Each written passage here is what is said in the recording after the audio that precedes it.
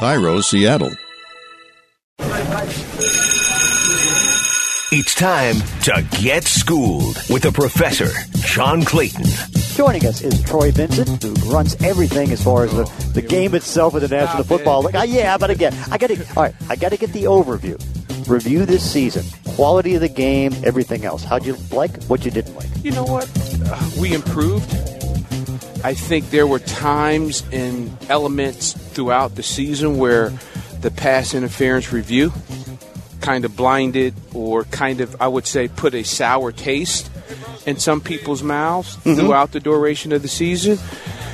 But, Jay, I would tell you, when you look at the young stars emerging, which we just saw, and they sustained themselves, we had some milestone moments. Adrian Peterson, Frank Gore, Drew Brees, and then there's that young patch of young superstars.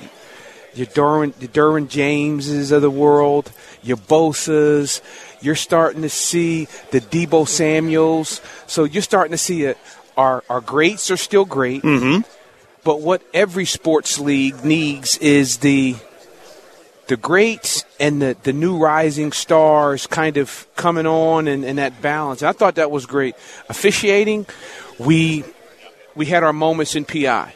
But overall, some of the new rules that were implemented, in particular the blindside block, it helped clean the game up. Use of helmet, we were better. Early on, offensive line holding, there were a lot of fouls. The fouls were there. The 92 in the 1 week was tough. But they were there. Yeah. So we got to coach that out. Players got to adjust that play, but they were just so obvious. You just can't go back the next day. You watch the tape. He tackled the guy. Mm-hmm. So he has to call that. But I felt like, and now you're seeing two new teams. You know, and a new era in the AFC, because this is now the first time since 2003 there was only 4 quarterbacks that won AFC championships. Now we have Patrick Mahomes and kind of a new wave in there in the AFC. No, it's beautiful for the sport. Yeah. And now you're looking at two dynamic offenses here. I mean, we're here. I'm seeing my old coach. He's going to be on the sideline this weekend. I'm neutral, but Big Red, I know everyone's cheering for Big Red to get one. I was out at the NFC Championship game watching San Francisco in person, dynamic in all 3 phases of the game. It's just been one of those seasons where you see Tennessee, my good buddy, good friend, head coach of the Titans, Mike Vrabel, just make that unbelievable run that no one expected. Mm-hmm. That's good for the game. Okay, so now PI, 1-year experiment. How do you think? It worked based off of where we came out of annual meetings and going into the summer. And people say, well, how could you say that? Well, the standard was always New Orleans. We got to keep that in mind and trying to find what's egregious, what's clear and obvious. We wanted to make sure that we maintained that we just didn't see just a ton of challenges, which takes us into the review. Right. If we, staying with the bar that was set, we had 101 reviews, 24 reversals. About 4 in there that may be a little bit questionable.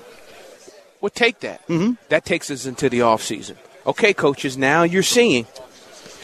Here was the standard. Right. How do you see it moving forward? Mm-hmm. And that's a membership. We say membership. That's a membership call. Coaches, we're going to be back at it again in 2 weeks, 2.5 weeks. We're going to look at the good, the bad, the ugly. In particular, there's going to be a bullseye on, say, PI, or the review around it. Okay, do we lower the standard? And what does that actually mean? Mm-hmm. I'm not going to ask you the standard question on the Rooney Rule. I'm going to ask you a specific question. Is there a way, through a Rooney Rule or something else, to get more minority candidates at coordinator positions? Because you know what it is right now. Everybody wants an offensive head coach, right, who can call plays. 14 right now are offensive head coaches that call plays, and so you have even coordinators who don't get a chance to call plays. Is there a way, through the Rooney Rule or something else, to create more candidates? The Rooney Rule alone, no. Okay. The Rooney Rule is a tool, but it has become the bear-all as we look at our hiring practices. We have to marry the Rooney Rule with club hiring practices, league policy, education. They all complement one another, but everyone tends to go to the Rooney Rule we should be at a place where you just want the best coach, the best general manager, the best analysts. The Rooney Rule complements. It's a tool to complement hiring practices at the club and our league policies. The outcomes are not where we want to be by no stretch of the imagination. We got challenges. We have things that have to change. We have to examine and look at each one of those areas. Club practices, league practices, and the Rooney Rule itself. Final question is going to be on officiating, but it's going to be different because, again, one of the things is you did a great deal with the officials on a 5-year extension. In that, though, you're going to have maybe 24 guys that may retire in the next 2 years because of the nice benefits that are there. It's short in college as far as officials. It's short in high school and officials. You just took Walt Anderson for education, working with you and all that stuff.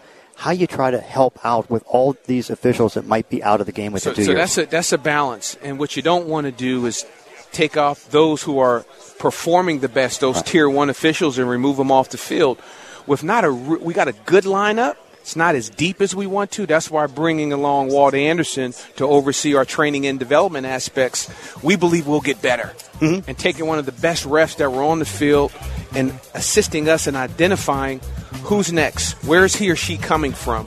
That extension allowed us the freedom and the flexibility to get better. The game deserves it. Troy, game deserves you. Thank you as always. I'll see you at the Combine. Thank you. Yeah. See you there. Thanks. And that does it for this week's podcast. In between episodes, you can follow me on Twitter at Clayton ESPN. If you enjoy these weekly one-on-one conversations, consider leaving a review on iTunes or wherever you're listening to the show. Thanks for listening. See you next time on Schooled with the Professor.